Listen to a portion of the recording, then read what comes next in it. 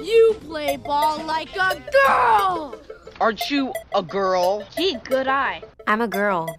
That doesn't mean I have to wear a skirt. It's not a girl thing. It's not a boy thing. It's a skills thing. When I first started playing tennis, women weren't really encouraged to play sports, let alone excel in sports. Just want to play ball. Welcome to Ball Like a Girl. And here's your host, Olivia Stacy. Hey everyone, welcome into our first official Ball Like a Girl podcast presented by Heavy.com. The day is finally here for what I'm calling our first official episode, because last week was just a brief introduction to what to expect. But in case you missed that, every Wednesday we're going to have a conversation with an influential woman in the sports world. And today we are so thrilled to have Nicole Auerbach as the first guest on our podcast. She's currently a senior writer for The Athletic and a college football analyst on the Big Ten Network. Nicole is an incredible sports journalist who has found so much success early on in her career. I personally have a lot of respect for her work and her approach to sports reporting. I think anyone interested in media can take a page out of her book and find a lot of her insight to be incredibly valuable. But before we get to her interview, to give you a brief background, she's also written for the Boston Globe and became the lead college basketball writer for USA Today in her early 20s. She has clearly an impressive resume, but she's also a really cool person who knows the pulse of the sports world and offers some very interesting insight about the challenges of being a female sports reporter. Here's the interview.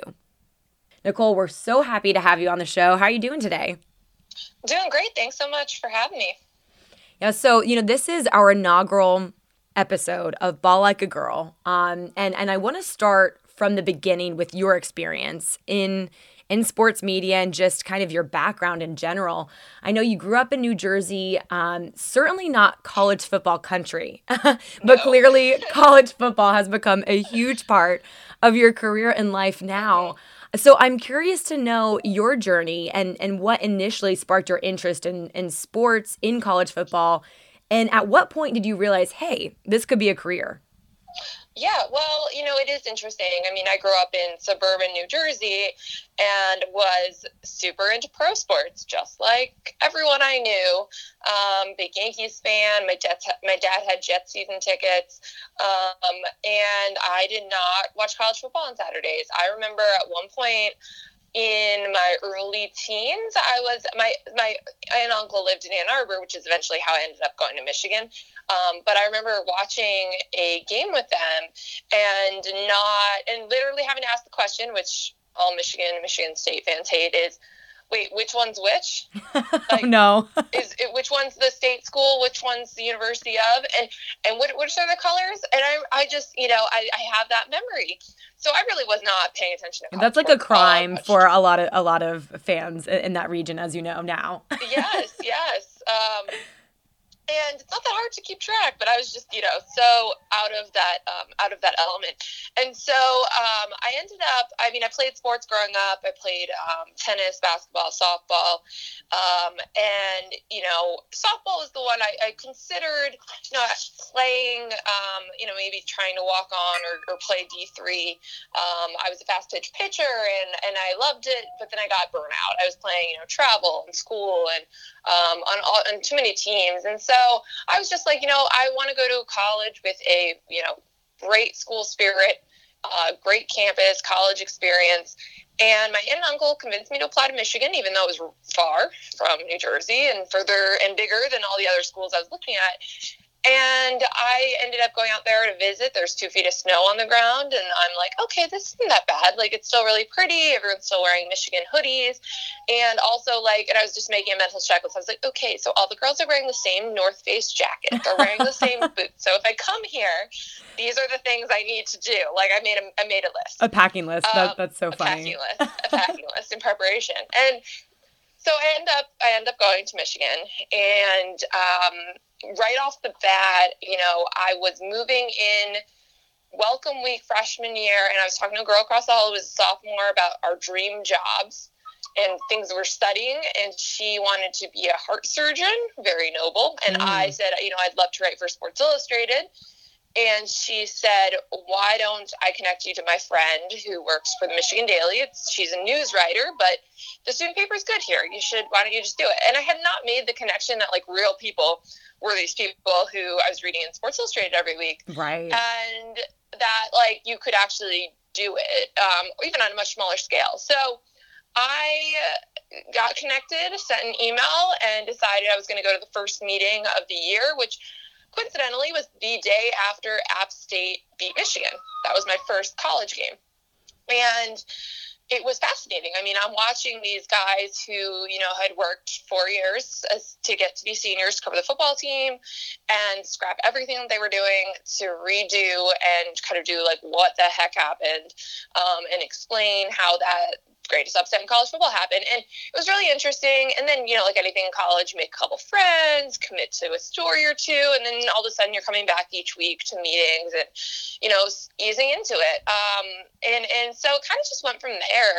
And I covered the really small sports that year, gymnastics, club sports, field hockey, and it wasn't until the following summer I interned at the Trentonian in New Jersey and covered a lot of Little League. I covered Yankees minor league team, the Trenton Thunder. I just did a lot of different things where it was, every day. And it was sort of like, these are what nights and weekends look like in the sports world. And it didn't feel like work. And I felt myself getting better, and it was interesting, and it was fun. It was challenging.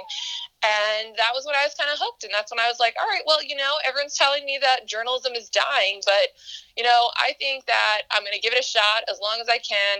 I think people still like to read what people have to say about sports. So that was kind of where it kind of clicked. It's always so fascinating to me to hear how people, made their journey in the sports landscape and really in any career field, but especially in the sports media industry, because it's constantly changing. But I find it funny that your first college football game wasn't until you were a student. That must have been a little bit overwhelming, because at the time you're thinking, I'm going to be covering this team as well. Well, at that point, it was such I'm kind of interested in writing about sports. Right.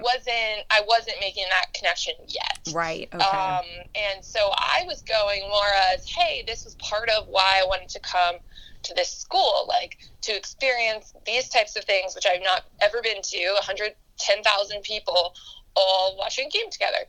And so it was more just sort of like this whole new experience, and how do you figure out what tailgates you go to? And I remember being like with orientation friends who I literally like never saw again after that first month of college, and just like trying to figure out like, what do you do on a football Saturday, and where do you go? What time do you go to the stadium?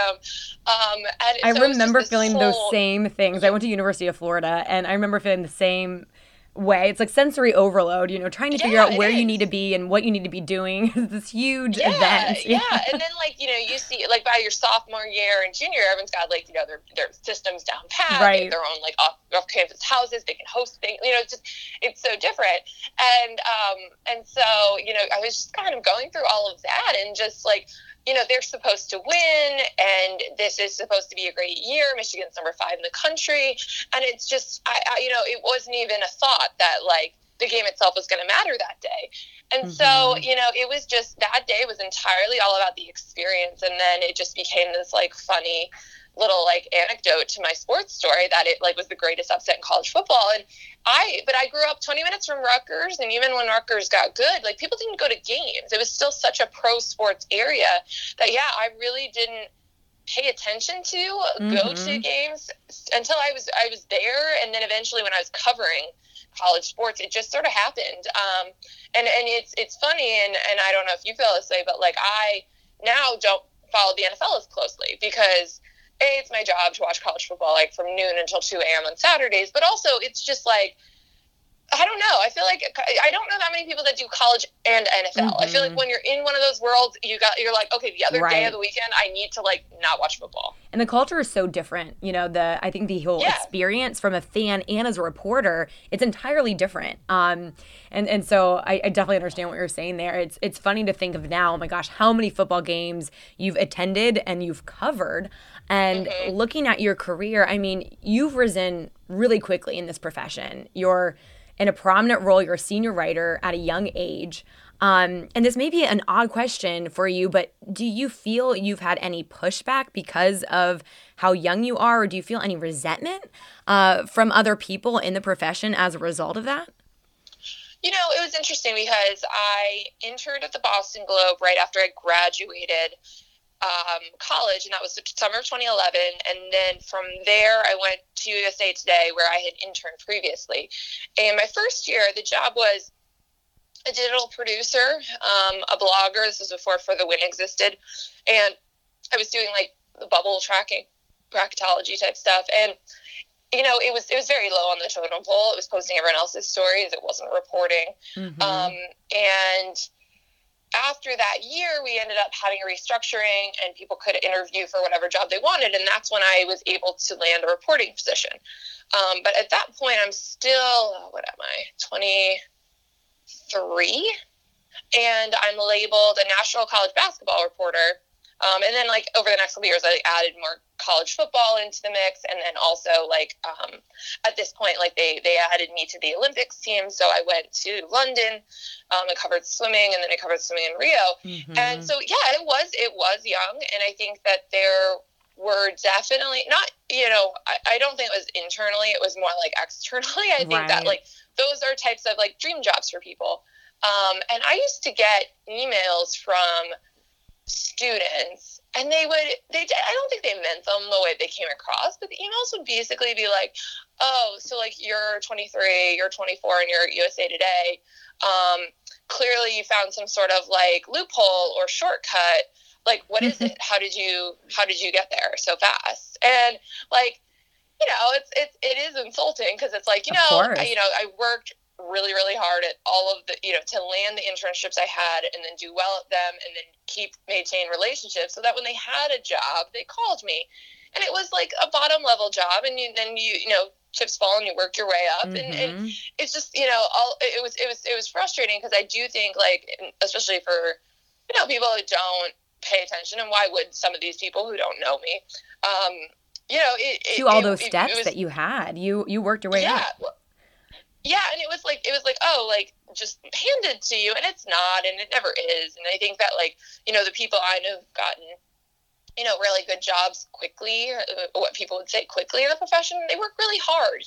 Like, I think you have to have talent, you have to be a good reporter and make all of those calls and work those long hours, but you also have to just work really hard. And the people I know who got jobs in the last 10 years, and people are saying, you know, when everyone's cutting back and the media industry is changing so much, are the people who worked really, really hard to make themselves like indispensable to places so that they had to keep them. And so, you know, I would always kind of like, you know, answer people back about, you know, like, oh, you know, explaining all the, you know, that there was a lot of hard work and a lot of prep that went into all of this. And then, you know, also just my favorite quote, which is, you know, it seems the harder I work, the luckier I seem to get. Because that's what luck is. Yes, there are, you know, certainly you do need certain things to fall at certain times, but like you need to be in position that you get them when they do. And so, you know, that was definitely something early. You know, I think also when you're like 23, 24 and you're interacting with a lot of like coaches and people a lot older than you, I think that's tough. I mean, just trying to not be taken seriously, because I think, you know, you're like, hey, I'm from USA Today, like you're getting that level of respect, but just, you know, that you understand the history of the sport, the context of things, like you are young. And so, and you're going in and trying to build a relationship with someone that maybe another reporter has had for 20 years. So that was overwhelming. And that was something that I like really, really tried and thought about and tried to do quickly in college basketball. And there's, you know, 350 plus head coaches and then assistants. And, that was overwhelming at first, but, you just kind of got to do that and then, do as much work and prep and everything as possible so that, they know that you're taking this job seriously and it's important to you. And it might be a new relationship, but it can be a valuable one. And so, there was just a lot of that. I mean, I think that like being young and covering people a lot older than you, that is just something that everyone goes through and it's tough. And, in my position, I was covering a lot of different programs and coaches. So it was just kind of like maybe a little bit exacerbated by that. And relationship building is such a huge aspect of the job. I think people from the outside don't realize that interviews aren't handed to you. Sources aren't handed to you. You don't have a set time, for one-on-one interviews on a weekly, daily basis with these coaches and players. So, from your mindset, how do you approach that relationship building experience as someone who's younger and, let's face it, as someone who's a woman, because, that could provide also another obstacle in some situations? Yeah, it's a great question. And I do think that people don't quite realize that. Or maybe and this is, people outside of the industry think that everything is maybe in a press conference or something because that's what they see on TV. What's more frustrating is, and this is just a complete aside, but like there are a couple people I've seen within the industry talk about how like basically everyone, this direct quote, like almost everybody gets their interviews through publicists. And I'm like, that is not the case at all. Like you build relationships so that you don't have to do it through publicists. You don't have to do it tied to a book tour or anything. But anyway, that's an aside. There are people who get access through brands and publicists and stuff. And like, that's a completely different world. I personally try to avoid doing that as much as possible. Yes, but sometimes with like the Olympics, you kind of have to. But yeah, I mean, I think I've always tried to approach any relationship building, and that was, when you're networking with editors and writers, and then eventually sources, once you have a beat, I just always try to be genuinely interested. Like I can tell when I meet someone, if all they're interested in is getting something out of me. And I never want people to feel that way about me. So yes, I may bug them when there's a coaching change or something is going on. But I'm hoping that prior to that, we have built enough of a solid relationship where they understand that I am genuinely interested in what they think about things, how things are going, even their thoughts on teams in their league, just all sorts of things, how their family is doing, how they just moved from North Carolina to Lubbock. What's Lubbock like? like that I actually care about them as a person and not just as a potential they've confirmed that their head coach got fired person. Right. And I think that, that takes time and it doesn't always, result in like a newsworthy confirmation or tip, right away. But I think that people value that. And I think one way I was able to see it, that was really, that relationship part was really paying off, was, I live in New York and I would go to a lot of basketball games, not to necessarily write about them, but just to say hi to the coaches afterwards. And they always appreciate that you show up and that you're there and you go out of your way. And, I'd get introduced to Billy Donovan and introduce me to his wife. And we'd talk about, I'd done a story and talked to one of his sons and, all of these different things. And then you realize like the next time you go to Gainesville to sit down with Billy Donovan, he's way more comfortable with you and he's going to give you way better answers and be more candid and open. And so that was something that I noticed before it came where you're able to like kind of confirm a lot of news real quick. It was just that the relationships were on good footing because the next time I saw them and needed them for an actual on the record interview, they were way more forthcoming. And I think that is something that also people don't talk about when you do talk about sources is that, you can get much better stories, much better anecdotes and quotes when people trust you and are very comfortable about you. And it's a conversation and not, a Q&A. And I think that that's where I first started to notice it. But yeah, so just, I know I'm rambling, but to your gender specific question, that's something I always think about, have always thought about. And I've always tried to explain this to my male coworkers too, because they don't have to think about the things that I do. I've always tell them every day I'm thinking about what I'm wearing. I'm thinking about how I'm asking people for their phone numbers. This is how I often do it. They're like, wait, I never think about that. I'm like, right, because you're a guy asking another guy for his cell phone number. Like, it doesn't, there's not any, implied that could be misconstrued. Right. And so I would always, I'd be talking to someone, and I literally did this yesterday. It's like, hey, is it possible to get your phone number to stay in touch? And maybe if I have any follow-up questions about this article, I always couch it in all of that. And then I'm like, okay, what time am I texting or calling my sources?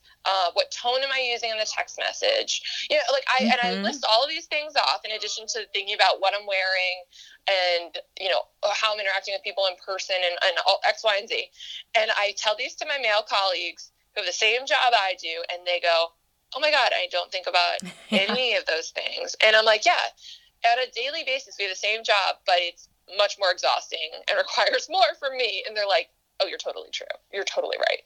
I can totally relate to all of those things that you just said. And it's funny because I remember the first time I was in an NFL locker room, and, I had a few coworkers that first season of coverage made fun of me because they're like, you're one of the happiest people I know, but you're always like so serious and almost grimacing when you're in the locker room. And I was like, well, I don't want to be, I was very aware to look professional and to look serious because it's like, I don't want to be smiling at people and people thinking I'm smiling at them in a way. It's funny that you have to think about these things, but you find your comfort level. And I think that we see your relationship building, the skills that you have to connect with people within your writing. I mean, you're an incredible storyteller. And you have such valuable insight. So that comes across that you're having conversations with people. And as you mentioned, it's an amazing industry, but it can be tough. We've talked that you're younger than a lot of your colleagues. You're a female in a senior writer position. It's a role that for many generations has gone to men. So, we touched upon this in your thought process, but do you feel that your gender has ever been a hindrance? Whether that's been securing a job interview, do you feel like you have to do more to prove yourself in the position that you're given, or even when you're applying for a position? So, I don't think so. I'm trying to think right now. I don't think so. I think that by the time, and I'm so grateful for all the women who came ahead of me who made these positions available, that you can cover a team or a sport and be a woman and be taken seriously, and these jobs existed. I'll also give a quick shout out. The Big Ten Network, I for the last 4 years, I'm an on-air analyst. Like, I have a male host on that show, and I can say and share my opinions about college football. And there are very few opportunities throughout the country where women are actually able to give opinions about this sport, and in most sports. But that's why someone like Rachel Nichols is so important for the industry. But it's this idea that women in a lot of TV instances are the ones asking men for their opinions, for their thoughts on things. And so when I wanted to kind of diversify a little bit and do some TV, I wanted to be an analyst. I wanted to be asked for me to answer things, because I know a lot of things, and I talk to a lot of people, and I prepare. And so that's one thing that's been really cool with the Big Ten Network, that they allowed me to do that. It's never been an issue, and it's really cool. And I think it's really valuable, and just to have a different voice, different perspective there. But yeah, no, I'm trying to think. I really don't think it's impacted, my day-to-day job or anything. I've not gotten turned down for an interview by someone not taking me seriously enough. I think early in my profession, when my very first internship, I did the minor league team that I was covering did try to not let me in the locker room, and it was 2008, and I was like, really? And they were trying to justify that I was an intern, and that's why I wasn't getting let in. And I was like, no, I have a deadline just like that guy does, and it's in 15 minutes, and you're letting him in the locker room, and then I would have to wait around. They'd bring out players, and it would take forever. And so my editor got involved, and a day later, it's like, oh, Nicole's going to be in the locker room, everyone, just so you know.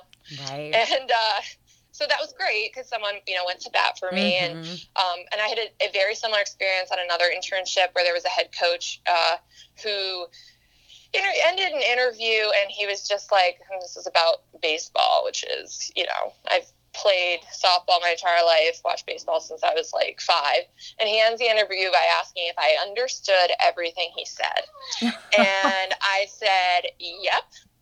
And then I left and I went to my office and I was venting about it. And my editor said, well, you know what? There are 10 teams that we cover in this league, and you get to pick what games you go to. You don't have to cover this day. And so I didn't. And so we didn't quote him in the story. And then I just picked other games to cover. Yeah. And I was like, I had that support behind me. And so, yeah, that's great to have that support internally from your boss, from your colleagues. That's everything. Yeah.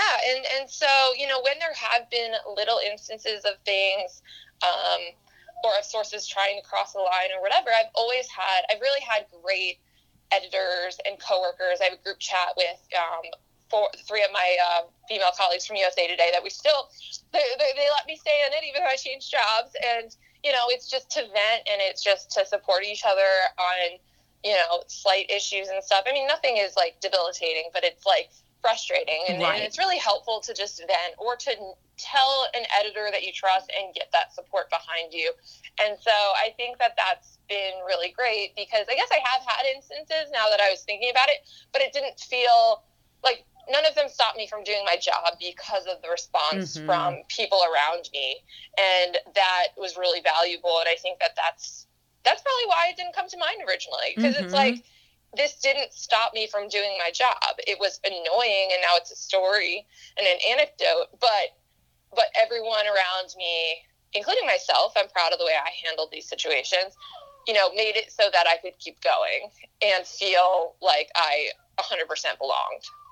Yeah, unnecessary frustrations, but you handled them well. And I think that's, when I speak with most women in the profession, that's what they say. It's, some of them have some more dramatic stories, but it's things that you shouldn't have to deal with, small hurdles that just make your day-to-day tasks a little bit more difficult that your male counterparts aren't dealing with.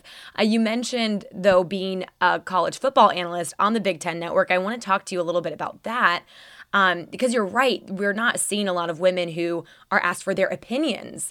They're the hosts, they're the ones driving the conversation. But being one of them on national TV, do you feel extra pressure because as one of the few female voices, you're not only representing yourself, but you're representing other female sports writers and broadcasters as well? Did you look at it that way at all? I didn't, although I have heard from people who think that it's awesome that the Big Ten Network does that, that it's refreshing to hear actual, again, opinion and analysis, and not just, straight reporting or a host asking questions. And I think that that's really good. And it's, I enjoy doing it because, especially when I began, I was just kind of a national reporter and I wasn't really doing much opinion to begin with. So it was really good practice for me and good experience to feel comfortable with those types of, with those types of comments and just, figuring out a way to articulate them and make the point clear. What's frustrating with it, and this happens all the time with just writing too, is that I don't like when I make an argument and, someone on a Facebook message or a Twitter message, is like, disagrees with what I'm saying, but then just tells me that it's because I'm a woman. Yes. or if they agree, I got this one message that was like total backhanded compliment. I was like, I don't understand what you were trying to get across here, but it was like, I think you're really sexy, and I really liked your points. Oh gosh. Who told you to say that? Who told you how to make that point correctly or to use that factor? Wow. And I was like, wow, okay. So you where did you think this was going? That I was going to be so blown away by you complimenting me and insinuating that a man had to give me my point that I made in that conversation. I hate when I get that question, so who writes your questions for you or who writes your points, and you just look at them and you shake your head. But yeah, and so that was really funny. But no, I think in general, I just I try to do the best that I can and prepare for myself, and I want to be as informed as possible and, you know, and give my opinions. But I also am really glad that I've heard from other people who are just glad to see more women in roles that, you know, are not heavily populated by women. And that's why I mentioned Rachel Nichols, but when she when she went to CNN and was able to give her opinion, and then now back at ESPN having her own show, and she can make it how she wants, she can share whatever opinions she wants on whatever topics, that's what we need, because you need to have roles like that. And these are created for her because she's phenomenal, but you need to have roles like that so that when you're coming up in the industry, you see that there are different types of jobs, and there are ones where women can give their opinions, and that it's not just sideline jobs or host jobs if you want to work in TV on sports. And so, you know, I think that that's been like just really important. I guess that's from a representation standpoint, just to have, even if it's one, you know, have that type of a job out there. I definitely agree with you about the role, and I think that we're seeing a lot of changes in the media industry. And I want to switch gears now to something that's a heavier subject, but an important discussion to have, especially right now. You know, sexual assault has been making its way into a lot of our discussions, and rightfully so. We're all familiar with the Me Too campaign that stemmed from that, and I saw that you were quick to tweet in response. You know, you put it out there, Me Too. And I think it's so important to have these discussions with our friends, our loved ones, our colleagues, but it requires tough conversations and putting yourself and sometimes your experiences out there that are hard to share. You know, without getting into too much detail, I just, you know, in general wanted to know why it was important for you to join that conversation on social media and to join that campaign. Yeah, you know, it was really interesting because in light of the Harvey Weinstein stuff, you know, that started out as allegations of sexual harassment. And then it escalated, obviously, with the New Yorker article, and you had allegations of sexual assault. And so I think what's been really interesting in the fallout of that, and we've seen this touch on pretty much every industry, and a lot of powerful men who, you know, kind of thought they could get away with this type of behavior, is you're seeing both, and you're seeing one or you're seeing the other. And the Me Too campaign I thought was really interesting because it included both. So it doesn't necessarily mean you're saying something super terrible and violent happened to me, but something that was unacceptable and made me uncomfortable. And it included the range. And I think that that's important because the fact that so many women were able to say Me Too and show how pervasive these issues are, I think that was the most empowering part of all of it. And I think you needed to have both because, like, when you're in journalism, you're going to be put in situations. I mean, I won't have to go into detail, but, you know, I was in a Major League Baseball locker room, and every day one of the players would hit on me and try to ask me out in front of everyone, in front of all the other writers. And the other writers thought it was funny. And that is not okay. It's a workplace for me, and it's making me uncomfortable. And there's only so many times you can, you know, brush it off and laugh.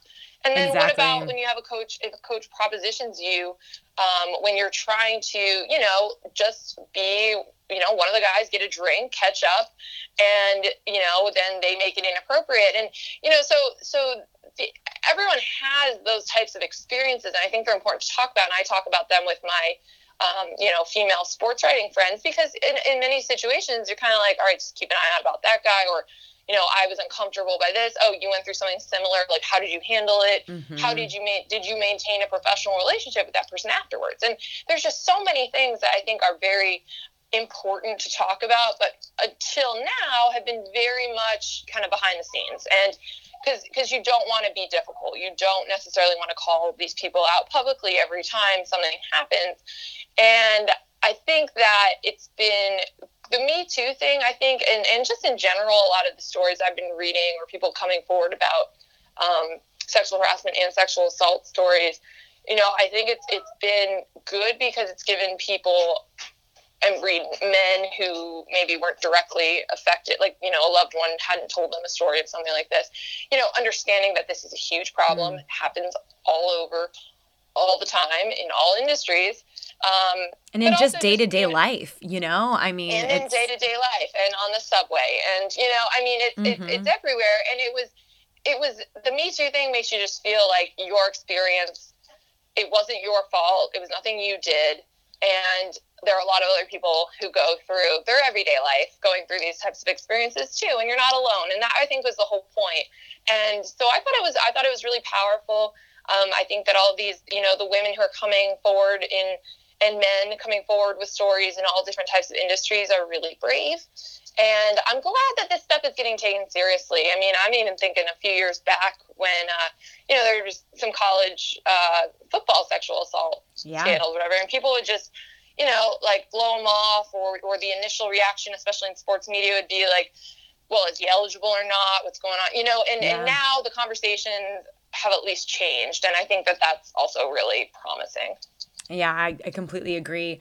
And I'm sure, you know, on the note of, you know, you were saying you had discussions with some female sports writers who are currently in the profession about this subject. And I'm sure that there are a lot of young women who approach you who want to join the profession, you know, who reach out for advice, you know, on a variety of matters, you know, looking at the full scope of your career, not just, you know, times when you're put in uncomfortable situations, but in general, what do you feel is important for them to know about sports journalism, and what advice do you give to them when they reach out looking for some direction?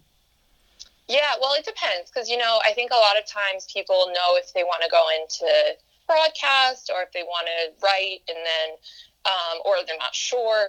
Because, you know, I do think it's important to point out that there are all of these evolving roles, and that they're, like, you know, not that, and for a long time, I didn't think I'd ever, you know, do like opinion or want to be a columnist or something, but it's important that those jobs exist for women, and that no one's getting pigeonholed and told that they can't do a certain type of job. So, you know, I think that's always something I point out, is just that the flip side of the changing of, like, you know, jobs, you know, losing jobs at newspapers and the industry going through changes, is that there's a lot of new roles that didn't quite exist. Like, I have a few friends who do podcasts / also like daily shows for MLB digital, and like they can kind of opine on whatever they want. I mean, obviously baseball is the main topic, but right. You know, it frees them up, and they're doing this, and, you know, they're not getting fanfare for it, but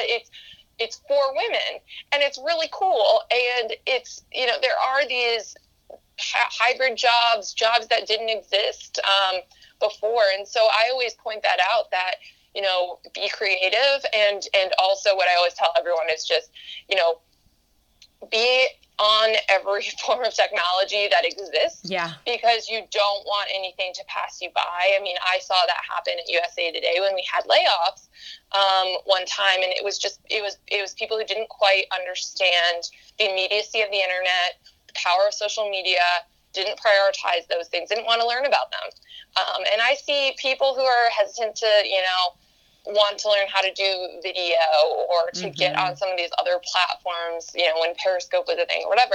And it's important to at least be able to do them, and be willing to do them, because you never know what's going to take off or not. And I think it's just so important these days that you're not just good at one thing, and you need to be able to do everything. So I've always said yes to every platform opportunity that has happened, that has come to me. I mean, I came in as a writer, and I still consider myself a writer, but I've had TV opportunities. I have done radio, co-hosting. I've done podcasts. You've done it all, and it's you have to have your hand in it all. You know. And that's the message I send. You have to be on multi-platforms. I mean, you have to know and have some comfort level in all of that, because that's just where it is these days. I mean, I just am terrified of, you know, getting passed by on something technology-wise, or getting pigeonholed as just one thing. And I think the guard against that is to just try everything and do everything and say yes. And when you're on an internship and you work so hard to get it, you say yes to every possible assignment and just try. I mean, those are the messages I always send. I just think, you know, there are lots of jobs out there and they're changing and they're going to be different in 3 years from now. And, you know, you just got to be ready to adapt and have the skill sets for these different types of jobs. And that goes back to a point that you made earlier, making yourself indispensable. And that's a big part of it. And whenever an aspiring reporter reaches out to me for advice, I always think, what had I wished that I known earlier? You know, so for yourself, is there anything that you look back and wish you'd realized sooner in your professional career? Well, I wish I had realized that, I don't know, you know, I got so much anxiety about, like what I was mentioning earlier about kind of getting thrown on college hoops and having 351 programs to cover and trying to catch up to some of my peers who have been doing it a lot longer. I wish instead of, you know, being overwhelmed at the numbers and things like that, I wish I just sort of, you know, honestly was able to live a little bit more like a sports cliche of like one day at a time. And just, you know, do a little bit each day and work on that. But I think I allowed myself to worry a lot about, you know, would I get there? Would I get to the point where I could have relationships that were comparable and mattered and would help, instead of just, you know, I was doing them and I was working at them, but I would also let myself just like think that it was never going to work out. And I wish that I just like didn't have that period, or like the kinds of, you know, when you open Twitter and the kind of anxiety and stress of like what other people are doing, and then like am I doing enough, and just sort of all of those, you know, just being really hard on yourself, and there's only a certain amount of hours in the day, and, you know, feeling guilty if you take your allotted vacation time and all of that. And I just wish I hadn't allowed myself to work myself into like a stress ball over all of those issues. Like, you know, if I just did my job and worked at the goals of building relationships and breaking news and different things like that, it was going to happen. It was going to get there. I didn't need to worry about that as I was doing it. And also I do wish I had used up my full vacation days. But I think, you know, when you're 23 and you have a big job, you're feeling guilty. It's like I was reading an article about how millennials don't take their vacation time. Oh my gosh, it's so true. Totally. So true. And especially because, you know, everyone's reachable all the time. But so, you know, those would be it. It would just be like, don't be so hard on yourself for obviously being in a different position. Someone's always going to have had a similar job longer, more relationships, longer relationships, a better source. Don't beat yourself up over that, and also use your vacation days. You earned them. You deserved them. And do that and not feel guilty. I agree with you, though. Like, the FOMO is real. You know, the fear of missing out whenever you're thinking like, oh my gosh, I'm going to be gone for 2 weeks or a week or even a day. How is this going to affect, you know, all of these other things? But that's really great advice. And thank you so much for all of the insight that you provided today. It was so much fun talking to you. And we love keeping up with your work here at Heavy. It's incredible to see your success, and every chance I get to read your work, I always take it. So we really appreciate your time. Oh, thanks for having me. Great to talk about all these things. Especially now, I really I'm going to need to start looking at booking my next vacation. Like, I think that's my main takeaway from this conversation, which is a great takeaway. So that means it was a good conversation. We'll do a follow-up. The next time you're on, we're going to talk about your vacation. I want to hear all about it. Perfect. Deal. All right. Thank you so much, Nicole, and best of luck with your travels this week. Huge thanks to Nicole for coming on. And next week, we have another phenomenal guest. Laura Rutledge will be joining us. You see her every Thursday night on the sidelines for ESPN's primetime college football broadcast, and also every Saturday morning as the host of SEC Nation on SEC Network. She appears on a variety of other broadcasts for ESPN throughout the year, including the Paul Feinbaum Show and many others. Laura has such relevant experience in a variety of sports, from football to women's gymnastics. And she's someone who has had such an interesting career path and a lot of experiences that are relevant to all women in sports. Not to mention, she's also one of the funniest people I know, so you don't want to miss this upcoming episode. We'll be back next Wednesday with Laura, but in the meantime, subscribe to us on iTunes and let us know what you think by leaving us a review. Also, I'm all about continuing this conversation on social media, so give us a follow on Twitter. We're also on Instagram and on Facebook, so we love to connect with you there. I really enjoyed the early feedback from you guys, so keep it coming. Have a great week, and thanks for listening to Ball Like a Girl.